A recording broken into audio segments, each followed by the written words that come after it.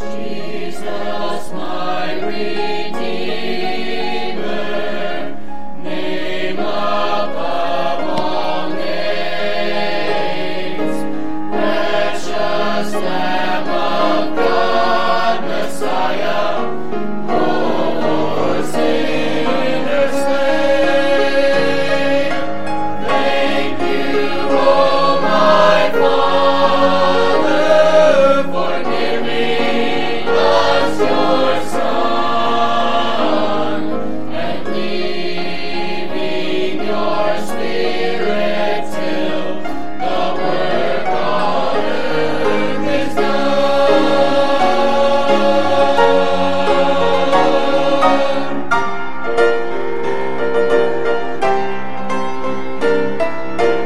When I stand in glory, I will see His face.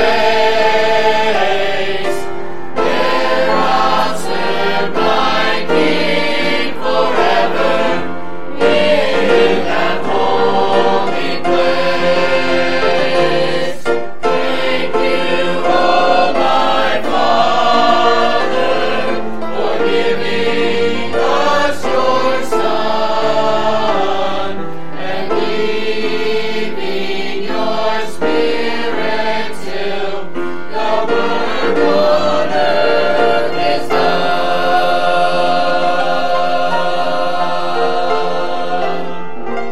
Till your work is done, there is a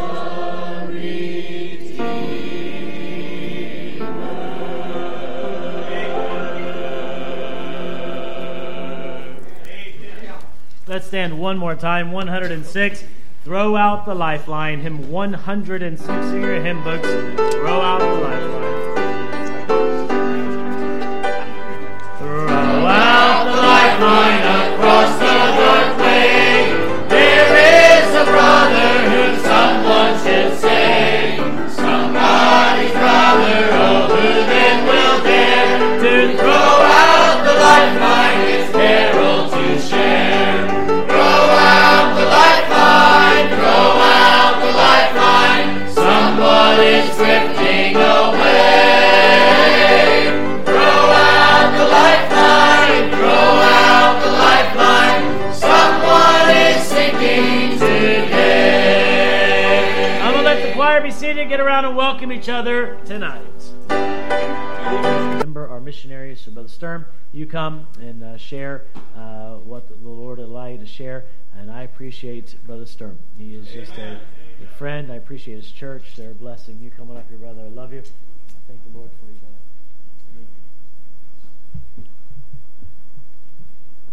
It's good to be with you all tonight. Remember me. One of the ways that we remember our missionaries is through prayer. I think it's a travesty, by the way, that so often we as Christians, we say, I'm praying for you. We tell people we're praying for them. We do a lip service, but we never do it. Hello, I'm serious. I'm saying just across the board how often we meet a brother or sister, I've been praying for you, or I'm praying for you, I will pray for you, and we never do it. And I think it's a travesty, by the way. But 1 Corinthians 11 verse 2 says, Now I praise you, brethren, that you remember in all things. It's a theme of this year to remember. Remember me. Remember our missionaries. Remembering our missionaries is more than just not forgetting who they are. Rather, as in this scripture, the word remember here means to be mindful of, or to set our minds on. If we set our minds on something, we'll set our hearts on it, by the way. That's right. And if we set our hearts on it, we'll set our minds on it. But Philippians 1 verse 19, Paul writes, For I know that this shall turn to my salvation through your prayer in the supply of the Spirit of Jesus Christ. While there is much to consider in this verse, we need to consider another way in which we remember our missionaries. First, Paul recognized that prayer support is essential in the essential component in remembering our missionaries. Amen. Missionaries tell you that the number one thing that they ask for is that you pray for them. Oh, yeah? And yet it's probably one of the most forgotten things that we do. Spirit-empowered missionaries are dependent upon passionate prayer partners. I would much rather have somebody praying for me than providing for me, because my God shall supply. Amen. By the way, if we truly pray for our missionaries the way that we should, God will move us to provide for the needs that they have. Amen. A good prayer list contains more than just names. It has definite needs. We ought to have a prayer list of our missionaries and the needs that they have, which means we better read their prayer letters. That's right. By the way, missionaries know whether you read their prayer letters or not, especially when they come back on furlough and you don't even remember who they are, or you don't remember the last letter that they wrote and the last need that they even put in their prayer letter, and you don't mention any of the prayer needs that they've mentioned in the last few letters. They know whether you've prayed for them or not. Pastor Clarence Sexton once said, "Nothing is dynamic until it is specific. Nothing is real until it is personal." We need to be specific and personal in our prayers for our missionaries. Paul shares in Philippians 1 verse 4 that he prayed for this supporting church joyfully. By the way, he wasn't in a joyful place when he said that. And when he prays for them joyfully, he's in a very, very desperate place, and very discouraging place when he writes that, I believe. But missionaries should pray for their supporting churches, but we must be certain to pray for our missionaries. In 2 Thessalonians 3, 1 and 2, it says, "Finally, brethren, pray for us, that the word of the Lord may have free course and be glorified, even as it is with you, and that we may be delivered from unreasonable and wicked men, for all men have not faith." Can I remind you and plead with you to pray for their labors? Yeah. Pray for their endeavors. Amen. And along with that, pray for laborers. We are commanded to pray for laborers for the harvest. And one thing I think that missionaries desire is that there be more laborers sent to their fields. It's easier to glean when you have more gleaners, if you will. And pray for liberty, that the Word of God would have free course, and that they would have liberty to share the gospel the way that we do here. Pray for their lives. And we didn't live in a dangerous place by most standards there in Carlisle. We were south of Scotland. We were pretty close to the barbarians, so we were pretty close. We didn't have our lives threatened by any means there in England, but we still went through physical trials where sometimes our lives were at risk just from the normal everyday physical trials that we would go through. And I revert back and remember even thinking this of the time that Brianna had her surgery there in England just a year before, a little bit over a year before we moved back. And she was having her total colectomy, having her whole large bowel removed. I was in the same hospital on a different floor having another procedure. I wasn't able to be there with my wife. We had a good friend of ours, Brother Kent Gostmeyer, that drove all the way up from southern England and went back and forth, me to my wife, and making sure she was taken care of and ministered to, and prayed with her while Brianna was having her surgery, and he would come down and pray with me and give me updates while I was having my procedure. And I'm thankful for somebody that was willing to even drive that far just to have prayer with us. And that same missionary, when Noah had his major surgery, having a tumor removed from his sinuses, after we had moved back to the States, flew all the way from England just to be here. To have prayer with us by the bedside of our son. And I wonder how many of us would go to that length to pray for our missionaries. That ought to convict us. Yeah. Amen. And pray for their labors and for their liberties and for their lives. But may I also say, pray for their love. Amen. Pray for their love for the lost. Pray for the love of the people that they minister to. Can I just tell you, it's easy to get disenchanted on the mission field and discouraged on the mission field. And there's days that you just throw up your hands and you say, why am I even here? I'm not seeing fruit. I'm not seeing the results that I desire to see. And the people that I'm trying to minister to don't even want me here. Yeah. That's the reality of some mission fields. We need to pray for their love for the lost. But let me also just say this. Pray for the love of their families. Thinking back, it's been 20 years since we went to England, but in the first couple years, the first 2 years we were there in England, I can think of 12 missionary families that came off the field in the first 2 years we were there. Many because they had some family struggles and they lost the love for one another. When you're alone by yourself on the mission field, the devil will do everything he can to cause division and strife, even amongst a husband and wife or children and their families, and their moms and their dads. So pray for the love of that family. Amen. Every Sunday morning I get up at 4 a.m. Sometimes I don't get to bed till 1 or 2 in the morning on Saturday nights. Wee hours Sunday mornings, but I get up 4 o'clock almost every Sunday morning just to have prayer with one of our missionaries. We'll video chat. We'll share some burdens. We'll share some praises with each other. And then we just spend about a half hour just taking turns praying for one another. You know what? That may just be what keeps one of your missionaries on the field. Yeah, wow. Remember me. Amen. Just remember our missionaries in moral support and in prayer support. So amen. Brother Carter's been a blessing already, and we're just getting going. So appreciate his family, and they're just dear friends. And so again, Brother Carter, you all sing for us, and then when you're done, preach the message and preach the word of God. So, Amen. Thank you, preacher. Amen. Praise the Lord. Oh.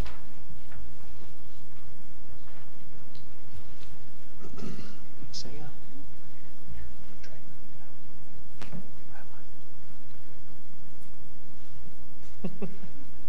Got to get him close to a mic.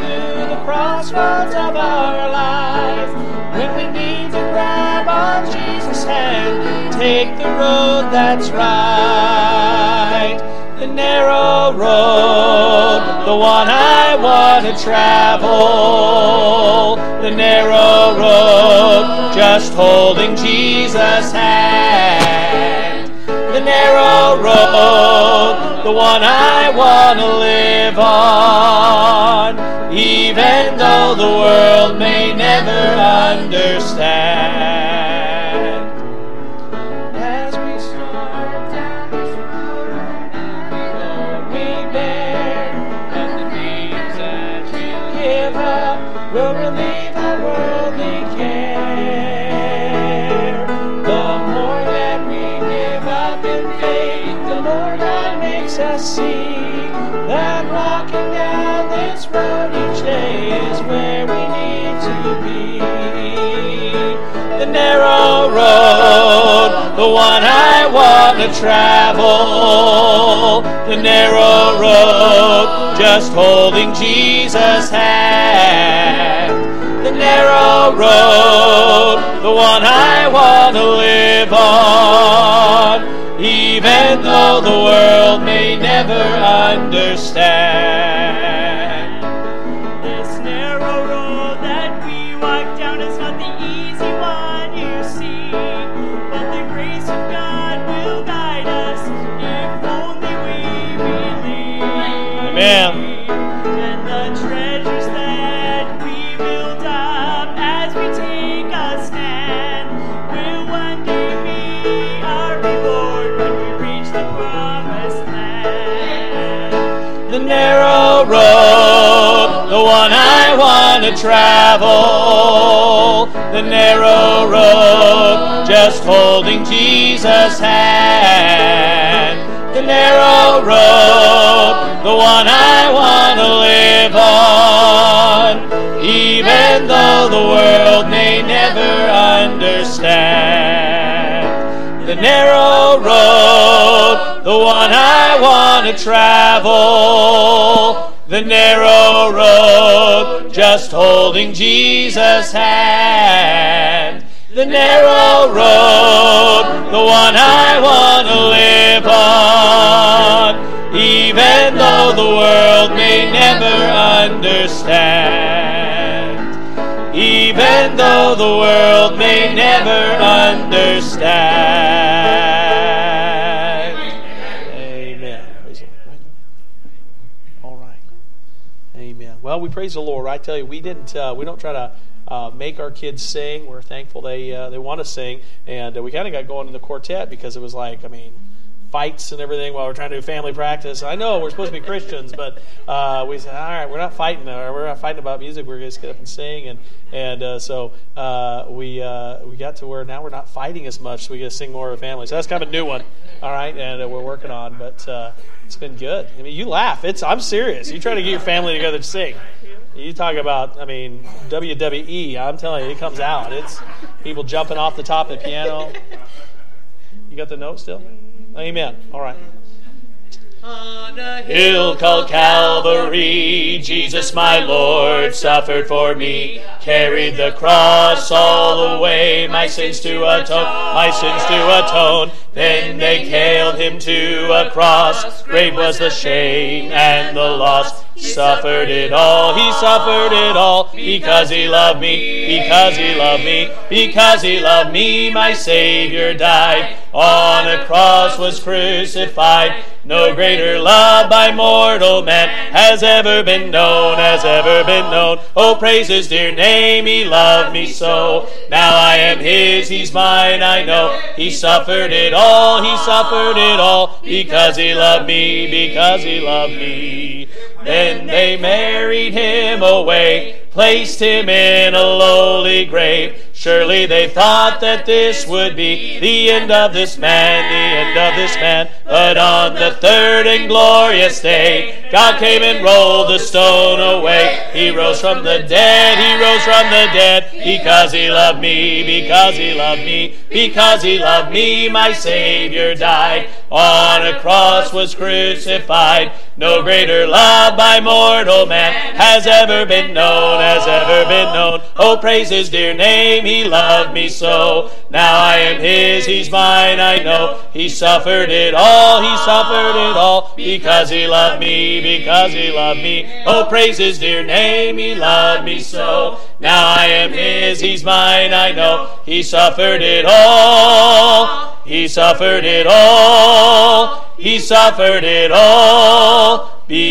he loved me,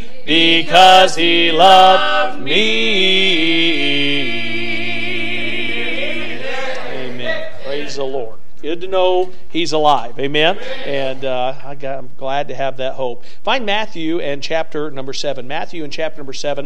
And I came here thinking I knew exactly. The Lord's already shown me the roadmap, and Pastor and I were talking this morning, and then we talked a little more in the afternoon. And after our first talk in the morning, my mind just kind of went to this text, and then in the afternoon it went further to this text, and guess where we are tonight? Not where I thought we were going. We're here. Amen. In Matthew 7, and I want to preach this tonight. Beware false prophets. Beware false prophets. And so stand with me, if you would, in honor of the Word of God. We're going to begin reading in verse number 13. Verse number 13 of Matthew and chapter number 7. It says this: Enter ye in at the strait gate, for wide is the gate, and broad is the way that leadeth to destruction. And look at this, notice this, and many there be which go thereat. Don't forget that word many, which is going to come up again here in just a moment. It says in verse 14, because strait is the gate, and narrow is the way which leadeth unto life, and few there be that find it. Beware of false prophets, which come to you in sheep's clothing, but inwardly they are ravening wolves. Ye shall know them by their fruits. Do men gather grapes of thorns or figs of thistles? Even so, every good tree bringeth forth good fruit, but a corrupt tree bringeth forth evil fruit. A good tree cannot bring forth evil fruit, neither can a corrupt tree bring forth good fruit. Every tree that bringeth not forth good fruit is hewn down and cast into the fire. Wherefore, by their fruits ye shall know them. Not everyone that saith unto me, Lord, Lord, shall enter into the kingdom of heaven, but he that doeth the will of my Father which is in heaven. Now look at verse 22. Many will say to me in that day, Lord, Lord, have we not prophesied in thy name, and in thy name have cast out devils, and in thy name done many wondrous works? And I will profess unto them, to who? The many. The many. I never knew you. Depart from me, ye workers of iniquity. And tonight, by the grace of God, I want to preach this to you. Beware false prophets. Beware false prophets. Let's go to the Lord in prayer. Dear Heavenly Father, God, we just thank you for those who came this evening. Lord, I'm just always thankful anybody comes back. And Lord, once again, we desire to hear from you tonight. Lord, there's no word I can speak that would be of any profit to this congregation. Lord, I pray that you just would allow your Spirit to minister your word to this body, Lord, that they might be able to be helped. And God, I pray that our hearts, our minds would be turned to the need of our missionaries, Lord God, that we would remember them. Lord, I pray that, Lord, as we just gather in this time, Lord, it would be for the purpose of, Lord, knowing your heart and your mind for world missions from this church this year. Lord God, I pray you'd help us. In Jesus' name we pray. Amen. You may be seated.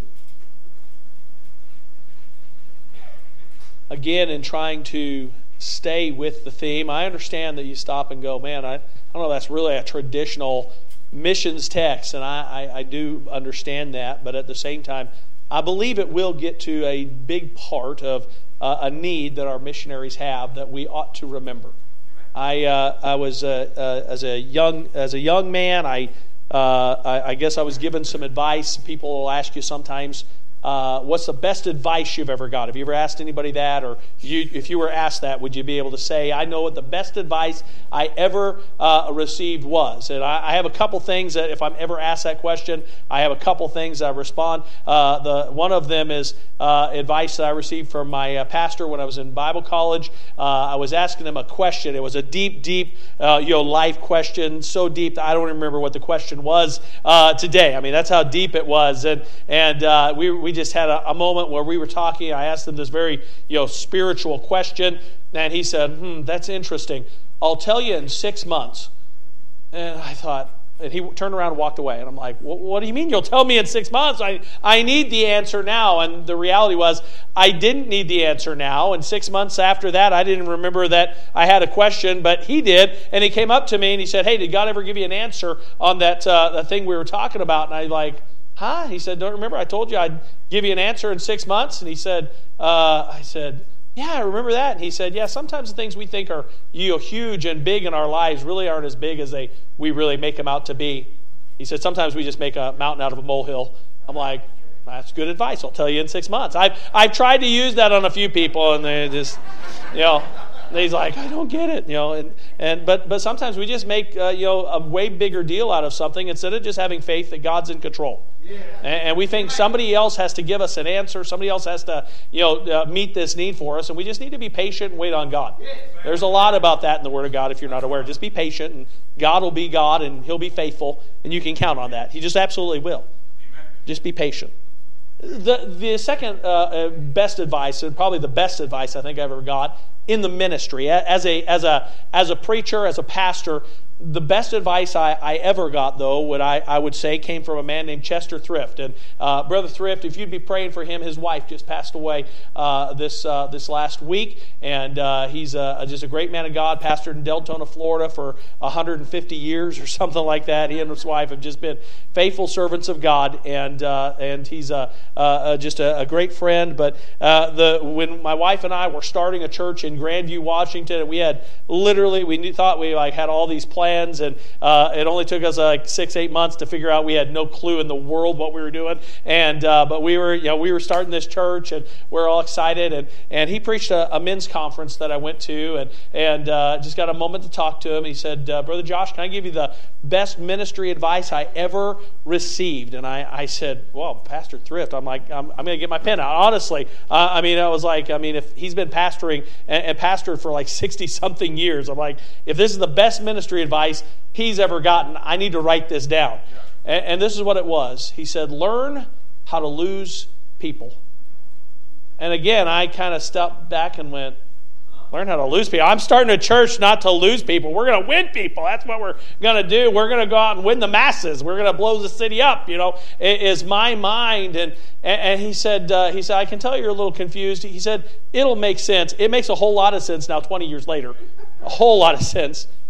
But he said, I know you look a little confused, but he said, I'm very serious. Learn how to lose people, because God's going to bring someone to your church and you're going to need to minister to them. And if you're still hurting over what you lost, you're never going to be able to minister unto the people that God brings. And he said, you need to be ready, and you need to be prepared, and you need to be fresh in the pulpit. And he said, you can't sit around and cry over people that leave. And that's just a reality in the ministry. People come and go. They come and go. And that's a hurtful thing. I want you to understand that's really difficult for any pastor. I'm talking any pastor that is truly a minister does never enjoy watching someone say, you know what, I'm out of here. I'm telling you, if they enjoy watching someone leave, they're not worth their salt. They're not worth their salt. I'm telling you, because if they're the kind of pastor they should be, they've invested in that individual. And even in bad situations, when people have left our ministry or left a church I was pastoring, sometimes we joke and say, it's good when some people come and it's good when some people go. I'm telling you, I'm just kind of joking, right? But I'm telling you, if you've invested in them and you've ministered to them, part of you breaks inside when someone gets to a point where they just will not surrender to the will of God. They will not be humbled before God, and in pride they walk out acting like, man, that preacher doesn't know what he's talking about. When I'm just telling you, your preacher knows a lot better what he's talking about than you think he does sometimes. Right. He absolutely does, and I'm telling you, a preacher that is actually investing in people and has a heart to invest in people, it doesn't matter what the circumstances are, there is a pain that goes with them when somebody walks out the door. It absolutely does every time. And so I want us to understand tonight that our missionaries, you think about the reality of, man, we have 100 people and someone leaves and they're no longer here, and that's a difficult thing. Imagine if you didn't have 100 people, you just had one person. We have a missionary, the Keisters. I mentioned them here the other day. They reached a lady. She's a Catholic, and she got saved. And she, for a while, that's the only lady the Keisters have had coming. And she came to a service here just a few months ago, and she said, "I'm not coming anymore. I'm going back to the Catholic Church." Now they got nobody. I'm telling you, that's difficult. That's hard. That is really hard. And you say, well, what's the problem? Is because you say, was she saved? Did she get saved? I don't know. We'll know when we get to heaven. I know this. But she had left the Catholic Church. She was now going to their church. And then someone came along and began to encourage her. No, you need to come back to the Catholic Church. You need to come back to where all your friends are. Come back to where your family is. Come back. And I'm telling you, there were false prophets. There were false prophets. And in the Sermon on the Mount, the Lord is giving His disciples, if you will, a discipleship class. That's why I like to call the Sermon on the Mount, it's discipleship with Jesus. It's just Jesus teaching His disciples how to be disciples. And you and I ought to be living that same lesson that He's teaching and living the same things that He is teaching. And probably one of the most notable teachings from the Sermon on the Mount is found in chapter number 5 and verse number 13 through 16, where Jesus said, listen, I want you to be salt and light. I want you to be salt and light. I want you to preserve the things that are around you, and I want you to shed light on things that are around you. I don't want you to be worthless, and I don't want you to be hidden in your Christianity, in your profession of who I am, and your living out of who I am. I don't want you to be worthless and hidden. I desire that you be valuable. I desire that you'd be visible. I mean, Jesus is teaching his disciples, and I'm telling you, just lessons all through the Sermon on the Mount that we can glean from and that we can grow by. And he in this text, as he goes on all through the Sermon on the Mount, just giving illustration after illustration, just bring out pictures of what he desires for us to be and trying to help us to be what we ought to be as a disciple of Christ. He tells us right here in verse number 15 that we are to beware false prophets. We're to beware false prophets as disciples of Jesus Christ. No. As those who are following after Christ, we need to beware that there will be some people that will be coming after you, and they'll be seeking after you that are a false prophet, and they do not have your good in mind. And he tells us to beware them. He tells us how to beware them, and then he tells us how to identify them in this text that we read this evening. He tells us why to beware them in verse number 13 and 14. Verse 13 and 14, he says, "Enter ye in at the straight gate." All right, he says, "Enter at the straight gate, and broad is the way that leadeth unto destruction. Many there be that go thereat, because straight is the gate, and narrow is the way which leadeth unto life." And so he is contrasting these two things here for us tonight. He said, "Listen, you need to avoid, or you be careful of the wide gate." You need to be careful of the wide gate. There's a wide gate that you can go there. There's a broad way that you can go there. We can understand this idea of broad and wide by being open and easy.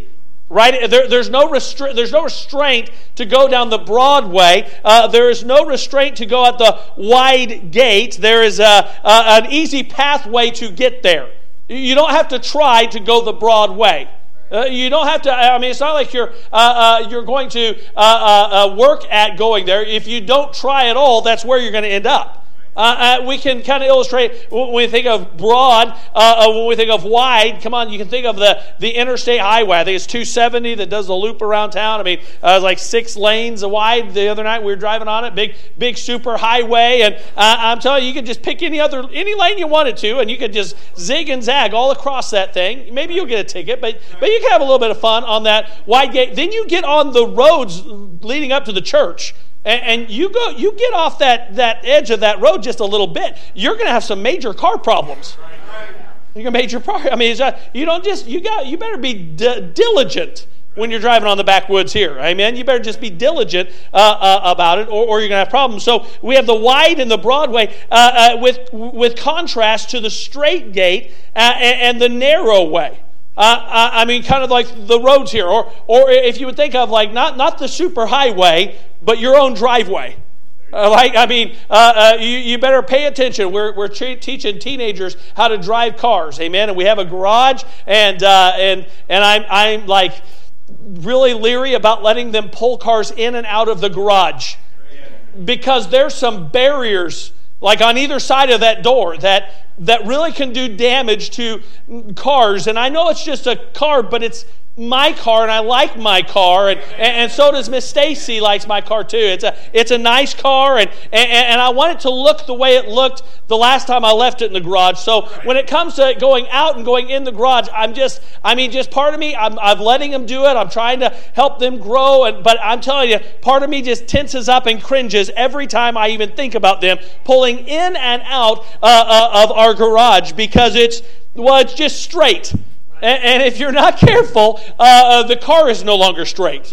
Nor is my wife's house any longer straight, and she isn't going to be happy about that. And we understand these terms of wide and straight and broad and narrow. Honestly, they are terms of measurement. That's what they are. They are terms of measurement, and each and every one of them, both of them, they lead to a specific destination. No, it's a term of measurement that leads to a specific destination. We can think of it like this. Jesus said this: I, singular, I am the way. The way. I mean, it's very exclusive. There's, as opposed to what a lot of religion would teach today, and that is this. You just need to pick a way to get to heaven. That's how some people will define salvation. That, man, I mean, getting to God is like, getting down to Cincinnati. You just start driving down a road and you just pick the road you want. You pick the road you want to travel on, and you can get there 100 different ways from here. I'm telling you, there's one way to get to God. And that's through Christ Jesus.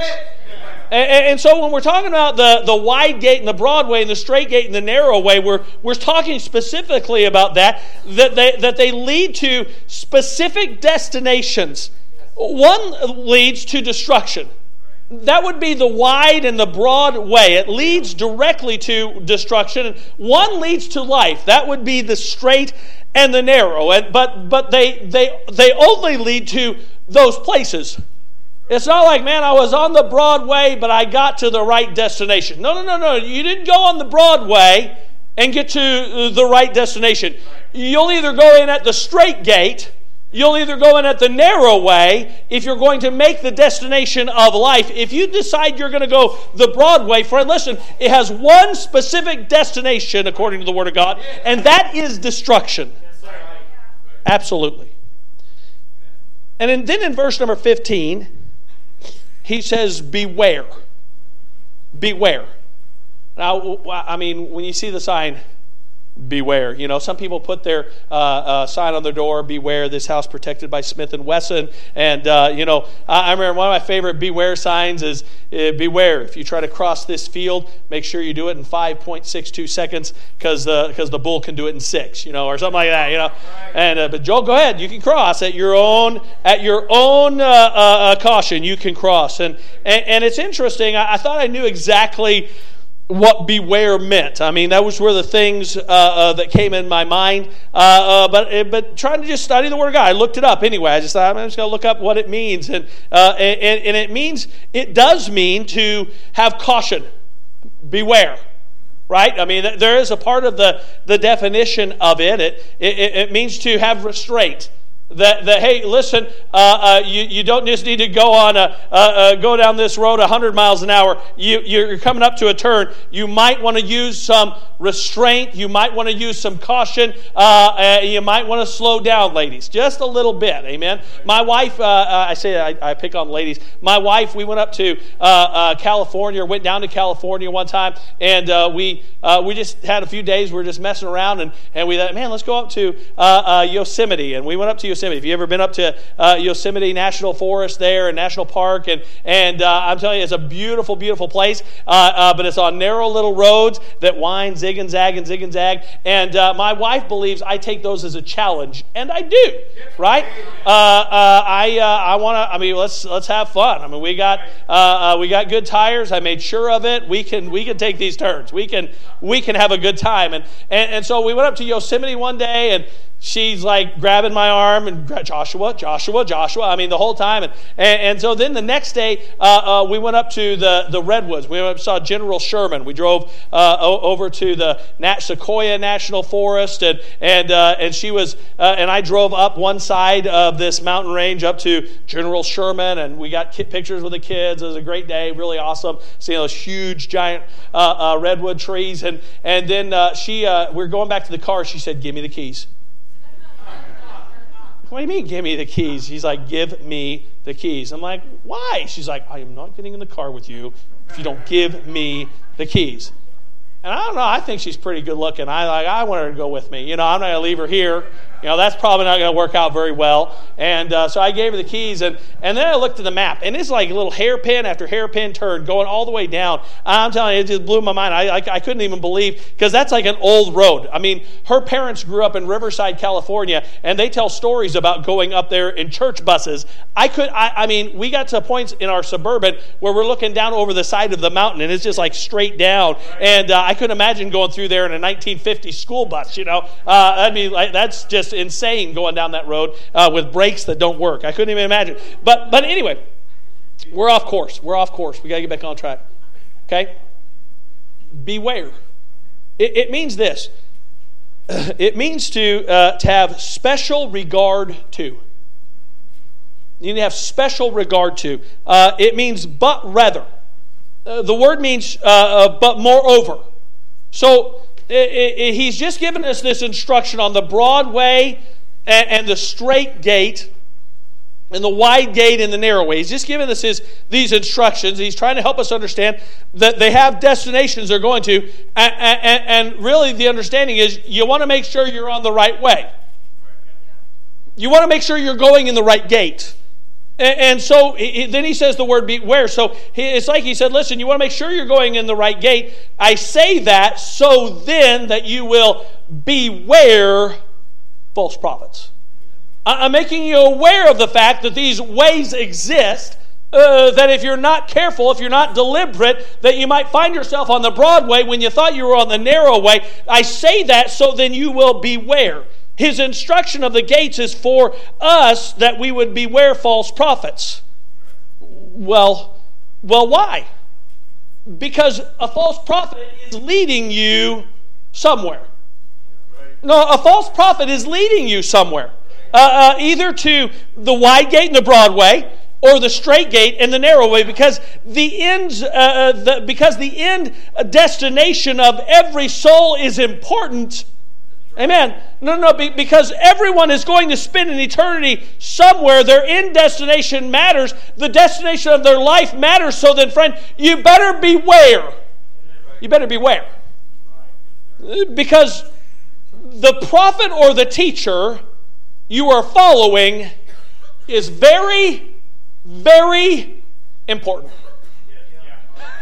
Come on. No. You better beware, because there are false teachers out here, and there is a broad way and a narrow way, and you better beware whom you are following and whom you are listening to, who you are letting speak into your life, because you're going to end up at a destination someday, and you want to make sure that you end up in the right destination. I don't know if you're like me, but if I'm not paying attention sometimes, I can be driving and find myself going home when I intended to go to the grocery store. I'm not joking. If I'm talking on the phone, I will wind up in the parking lot of the church sometime. I'll pull right into the parking space that I always pull into, and I'll get out of the car. I'll start walking in the building and stop and go, what am I doing here? Why am I walking? I had to go back to the car and sit down. Like, where was I really? Oh, yeah, now I remember where I was going. Because I'm not paying attention. And friend, listen, you better pay attention what direction you're going and where the end destination is leading. You need to be careful what prophet or teacher you are following and you are allowing to speak into your life. Because, friend, listen to me, they might be trying to lead you in a way that is not narrow but broad. Yeah. Very possible. And Jesus gives us some instruction on how to identify false prophets. In verse number 16 through verse number 20, he says, listen, you'll know them by their fruits. You're going to know them by their fruits. You need to be aware of them, and you need to be aware of the end destination, and you will know them by their fruits. False prophets are not a new concept that Jesus is presenting to his disciples here. The Old Testament is filled with warnings about false prophets. Moses in Deuteronomy chapter number 13, you can go read that later. But he teaches how to identify a false prophet to the people of Israel, way back in Deuteronomy in chapter number 13. Jeremiah, Ezekiel, Zephaniah, they all dealt with false prophets, and they all dealt with the abuse of false prophets, and they all were warning people in their day that, listen, you better beware these false prophets because they're trying to lead you away from God. They're trying to lead you after themselves and get you to follow them instead of following after God. I'm telling you, if you got a preacher that is standing, and I know you do, that is standing up behind the pulpit here and opening the Word of God and saying, thus saith the Lord, and trying to point you to Christ, I'm telling you, you don't let anything happen to that guy. Yeah. I'm telling you, you get behind him and say, man, I know the goal and desire of my pastor is that I would get closer to Christ. Yeah. You say, well, what do you mean? I mean, there's some false prophets that are going to lead people to be closer to them. They're going to lead people to be closer to them. And they're going to, listen, and their desire is not that you get closer to Christ, but they'll say, listen, if you'll get closer to me, then you'll be closer to Christ. Friend, listen to me. My church, and I'm going to say this, my church doesn't need me. It needs Christ. I understand they need a pastor, but they don't need a pastor that's saying, listen, follow me, follow me. They need a pastor who says, listen, I'm following Christ. Would you please follow me as I follow him? And I believe you have that pastor without a doubt, absolutely. You need to follow him. But there's going to be some that will be out there, and they're going to have a desire for you to follow them. And listen, it was not something that's new. In the New Testament, you'll find out Paul, Peter, Jude, they give us a caution as well about false prophets that are going to come and teach, and they're going to lead people away, and silly women laden with fears, Paul says, and he's going to try to pull them away and lead them away. And even Jesus Christ in Matthew in chapter 24, he says this in verse number 11. He says, many false prophets shall be among you. Many false prophets.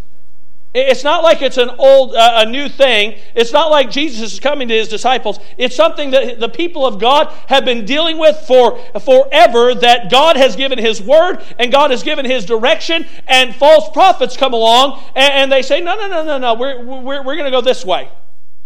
No, we don't need to go that way. You come over this way. And hey, come on, I want to be your friend. And I want to teach you. And I want to help you. And I want to be kind to you. I understand with me. It is the hardest thing in the world, I believe, to be a pastor in the day and age we live in. It's really hard. Because I cannot pastor a church and the internet at the same time. It is an impossibility for me. No, it's an impossibility for your pastor as well. But I'm telling you, the internet is laden with false prophets. There are false prophets everywhere, and they are leading people out of good churches with good pastors, men of God that are trying to stand and preach, thus saith the Lord, and point people to Christ, and yet people are all constantly getting on the internet and finding some weird, crazy stuff on the internet that Dr. Doolittle, that has a book for sale, is trying to teach to them. I'm telling you, you don't need Dr. Doolittle. You need to get on your knees and pray and read the Word of God and be at the house of God, and I'm telling you, you'll grow in Christ. You absolutely will. You say, well, I know there's some interesting stuff out there on the internet. And I understand that even Abraham Lincoln himself said everything on the internet is absolutely true, I understand that. But listen, you better beware that you don't follow a false prophet. There's not a preacher in this room that couldn't give a testimony tonight of them knowing a family, them knowing a couple. This is actually where Pastor Travis and I were talking this afternoon. That got my mind thinking on this text and got my heart turned this direction tonight. Where my wife is dealing with a wonderful lady that was in the church there in Bellingham, and she's been communicating with my wife, and she's been going through about a 7-year struggle with her husband. He got on the internet, started following a guy on the internet, and a couple other guys in our church got on the internet with him, and they got following a guy on the internet and listening to what he had to say. And listen, it wasn't like I just said, forget him, how dare you listen to somebody else. No, I'm telling you, I spent time with them. And we searched the Scripture together. And we looked at the Word of God together. And we tried to explain, no, this is where he's off, and this is where he's wrong. And listen, trying to love him back to the truth. And they got to where they're like, well, I guess we just need to pray about this and think about this. And you're like, you really don't. You really don't. He's not trying to draw you to Christ. He's trying to draw you unto himself. And I made that statement. I'm telling you, he went back and he was emailing this guy online, and he said, my pastor doesn't agree with what you teach about the subject of eschatology. And he said, listen, I'll tell you what you need to do. Your pastor's been blinded by Bible college, and your pastor's been blinded by by other people around him. What you need to do is you need to move down here to Arizona and join my church. And he came to me, he's like, you were right. He's just trying to draw me into himself. I said, I know that's what he's trying to do. Don't let him do it. Don't let him do it. You need to get off the internet. You need to get away from him. And so he got away from him, and then 6 months later started listening to some other crackpot on the internet. No, he did. And I'm telling you, all three of those men aren't even in, the church they're in is called the Hebrew Roots Movement today. I mean, they both left their families, divorced, every one of them. You say, well, what's wrong? Because there are false prophets. There are false prophets. And I'm telling you, you don't support a missionary that couldn't stand and say, you know what, I poured my heart and soul into a family. I poured my life into that couple. I was there with them when they were single. I saw them get saved. They got married in our church. I discipled both of them. I was there when their child was born. And they started giving heed to a false prophet. Now their lives aren't even recognizable from what God changed them into. Friend, I'm telling you, it's a reality that is out there, and we better be careful. And I'm telling you what Brother Andy was talking about by the burdens that missionaries carry and the hardships they go through. I'm telling you, a lot of them are people issues who are drug away by false prophets. Drug away by false prophets. We need to be careful.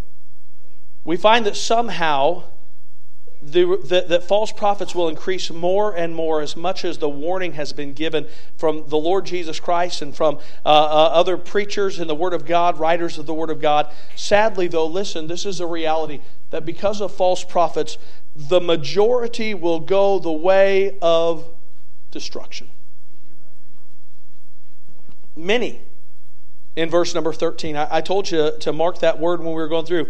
Broad is the way that leadeth to destruction, and many there be which go in thereat.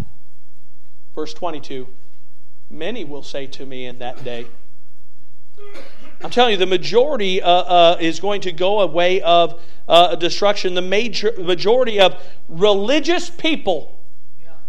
You get this? Religious people who cried, Lord, Lord, who said, in thy name, we've done all these great and wondrous works. We've done it in thy name. They started giving ear to a false prophet. And when they were pricked, according to verse number 16, when they inspected their fruit, and it had thistles and thorns, and they were pricked by it, and the first time they heard it, they said, I don't know, that doesn't sit right with me, and I'm going to give ear over and over and over to it. And I'm telling you, instead of like reaching for that fruit and filling the thistles the first time and going, whoa, whoa, whoa, whoa. I don't want to touch that. I don't want anything to do with that. I'm telling you, they just kept going back and back until they were desensitized to the thistles and the thorns that were surrounding the false doctrine of the false prophets that they were trying to espouse. And now they are part of the many as opposed to part of the few. The majority of the religious people will go the way of destruction. Few will go the way that leads unto life. How is that even possible? Many are deceived by false prophets. How are they so deceived by false prophets? Because they're wolves in sheep's clothing. That's what our text tells us. That they are going about as wolves in sheep's clothing. They were fooled by the acting, the hypocrisy in which they lived their lives. They were fooled by this prophet that was going around proclaiming to have a divinely inspired message of God. And the reality was he was a false prophet, and he was not giving a divine message. He was not giving a divine prophecy, but he was giving a prophecy of his own desire, of his own sick heart that desired to have men follow after him instead of the Lord Jesus Christ. Their message seems to be good, but it is not of God. It is not of a divine inspiration of God, but it is a message of deception. It is a message that is for personal gain and for self-interest, that they are proclaiming the message that they are proclaiming, and they are doing so in sheep's clothing. They are ravenous wolves. Putting on sheepskin does not change, though, who they really are. It doesn't at all change who they are. They are still ravenous wolves. They are just feigning themselves to be something. The sheepskin simply allows a layer of deception by which they desire to obtain that which they wanted all along. If you're not aware, wolves are predators of sheep. They just are. They just are. If you're not aware, this is a flock that you're a part of. If you're not aware of that tonight, you're part of a flock. You are a sheep. You're a part of the fold of God. And you have a shepherd that is either going to be one that is going to defend his sheep from wolves, or you have a shepherd that is a hireling. No, those are the only two type of shepherds that the Bible talks about.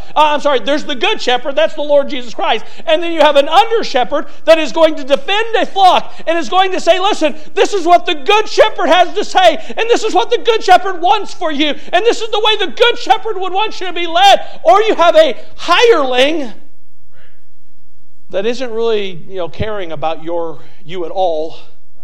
They only have their belly to worry about.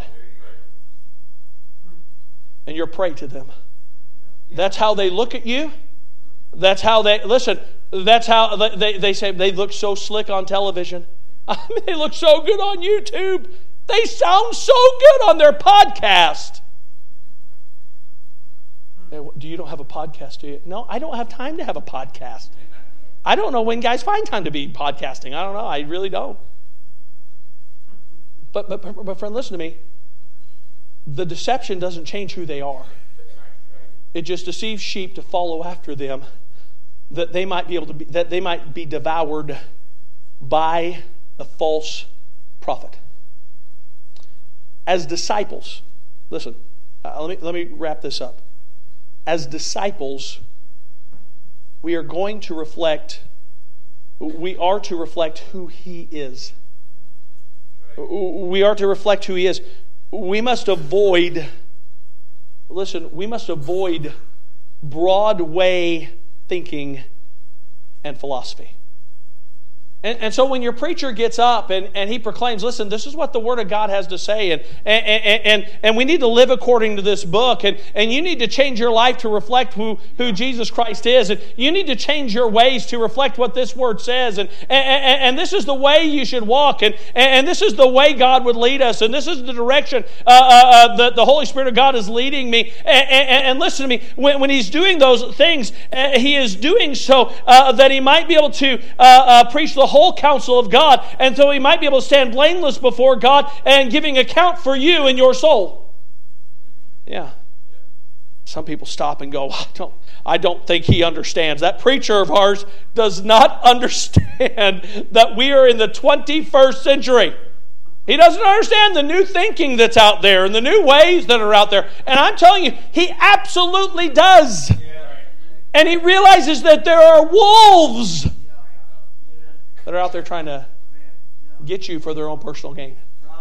It's not like, no, he's just trying to be narrow-minded and he's just trying to walk. No, yeah, he is. He is. For your benefit. And for the profit of this assembly. And for the profit of your children. He absolutely is. And listen, there are those that were out there that they're only given to pragmatism, and the end justifies the means. They'll do anything and everything to get a bigger congregation and to get more people here, and they'll do anything and everything so that people will give more, so that they can increase their salary and they can have more. And I'm just telling you, it's out there. If you don't believe me, you can go all the way back to Moses and find out that there were false prophets that were coming. Colossians in chapter 2 and verse number 8. Colossians in chapter 2 and verse number 8, Paul says this: beware lest any man spoil you through philosophy and vain deceit, through the traditions of men, after the rudiments of this world, and guess what? And not after Christ. Not after Christ. Friend, listen to me. Bible thinking is very narrow. Somebody said, well, just how narrow is Bible thinking? It is literally this narrow. That's how narrow Bible thinking is. It doesn't mean that we're supposed to be weird and unapproachable in this world, but it does mean that our lives should reflect who He is and not the worldly philosophies and not the worldly culture that is around us. Our life should speak to the fact that this book has changed us and made a difference in our lives, and that we're giving heed and we're giving respect to the things that God has said. Our lives should absolutely reflect that. And if we're not careful, you can find yourself hearing a false prophet out there that says, listen, Jesus is love and we just need to love one another. And I'm telling you, there are churches you could go to where the preaching isn't as hard. You absolutely could. And I'm telling you, every one of our missionaries, it's a struggle for them. When someone comes, man, I can come here and get hard preaching, or I could go there and just have a good time. I'm praise the Lord. We don't need missionaries that are just trying to help people have a good time. We need missionaries that are trying to help people understand that there is a God in heaven. You're going to stand before Him one day. You're going to give an account of yourself before God. I'm not going to be there to defend you. I'm here to get you ready for that examination that you're going to have before Him one day, though. Come on. I'm telling you, it's a difficulty and it's a struggle. Listen, when there are false prophets out there that are prophesying. I'm not saying tonight that I know who is saved and who's not. Don't take me wrong on that. I'm not saying that everything is a slippery slope, that we can't try new things. I'm for trying something new. I'm for doing things that are that are okay with this book. But I'm just telling you, there's a lot of things that it's hard to look at and go, yeah, I think that would reflect the holiness of God. I think what they're doing, I think their means and their methods, it just really does reflect. I'm telling you, there's a lot of things that are going on in the name of the Lord Jesus Christ today that didn't come in 100 miles of what this word would teach. It's a lot of things. I'm saying that it's okay to be as narrow as the Word of God. It's okay to be that narrow. It's okay because you say, well, why is that? Because you're avoiding destruction. You're avoiding destruction. But I'm telling you, the Bible says that even though that's a truth, and even though there are going to be prophets that are going to stand and preach a true message, and listen to me, there's only a few that are going to listen. You have missionaries. I'm just telling you, you talk to missionaries, you find this out. They hate getting on a computer and typing out a letter, because they're worried about how much fruit that you're going to think they didn't have. I'm just being honest with you. They're like, man, I've worked, I've put forth the effort, I got up, I declared the Word, I studied the Word, I was out witnessing, I was out inviting people to church, I was doing everything that I could possibly do to get people to come to Christ, and they gave their whole heart at it. I'm just telling you, they just see a few. And you say, well, what are you saying? I'm saying that should not be any shock to any one of us, because that's what Jesus Christ said. There's only going to be a few.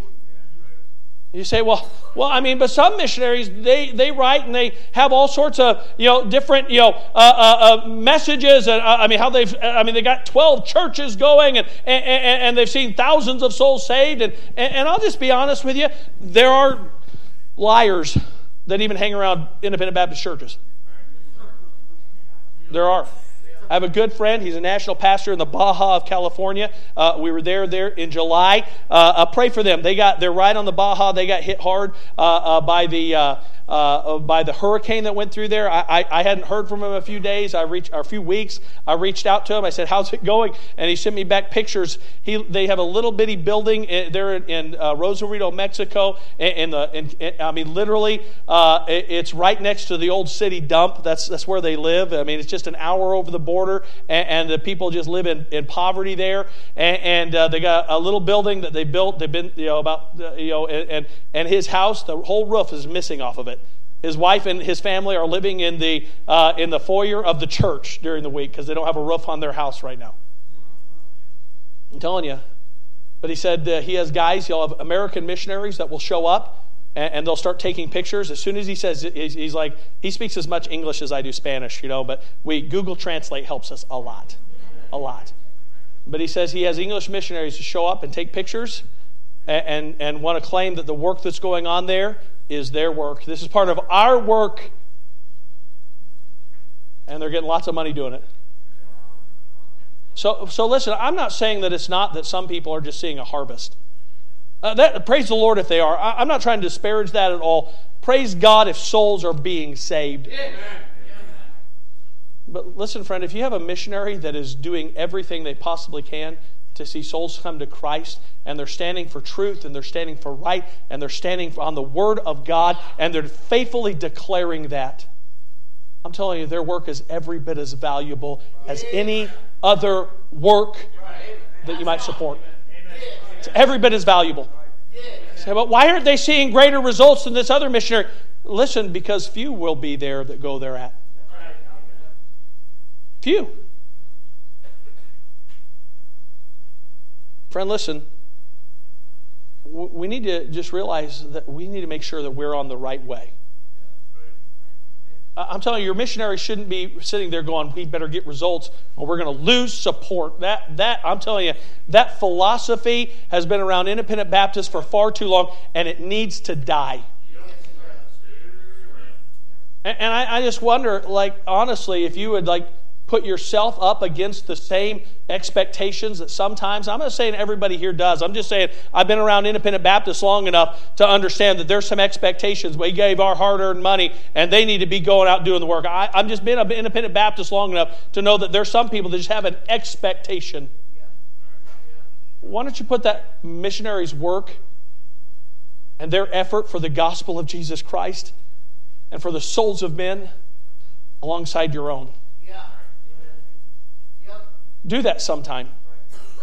I wonder, how many people are in church today because of you? And I'm not trying to make you feel bad. I'm just saying that it's difficult to win people to Christ. There's not the majority that are going to be coming to Him. It's the few. And listen to me, you and I need to give attention, making sure we're on the narrow way.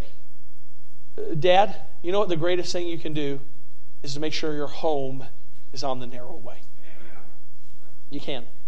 Your home is on the narrow way. That listen, we're getting the world out of it. We're getting worldly things out of it. We're making sure I'm making sure my kids are on the narrow way that we're walking with the Lord. I'm just telling you, if every home here was determined that, listen, we're going to walk with the Lord this week, we're going to walk in the Spirit this week, we're going to be obedient to Christ this week, I'm telling you, when Pastor gets up to preach Sunday, his job is going to be so much easier. It's just going to be so much easier.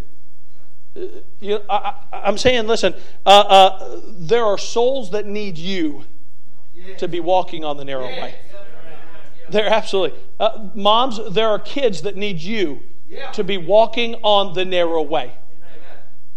And church, we need missionaries that are walking on the narrow way.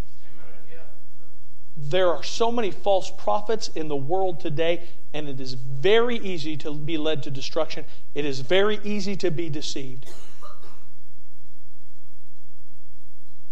But friend, listen. There are some great men of God that go and they give their life into a place, into a country that is not their own, into a people that is not their own, and they give it everything they have. And they might just see a few come to know Christ. And I'm telling you, those few are as much valuable to Christ and to His kingdom as any other work that anyone could ever do. Even if it's just a few. Church, beware false prophets. Pray for your missionaries that God would spare their people from false prophets. I'm telling you, church and working in the church and pastoring is hard enough without having to deal with all the false prophets that are out there.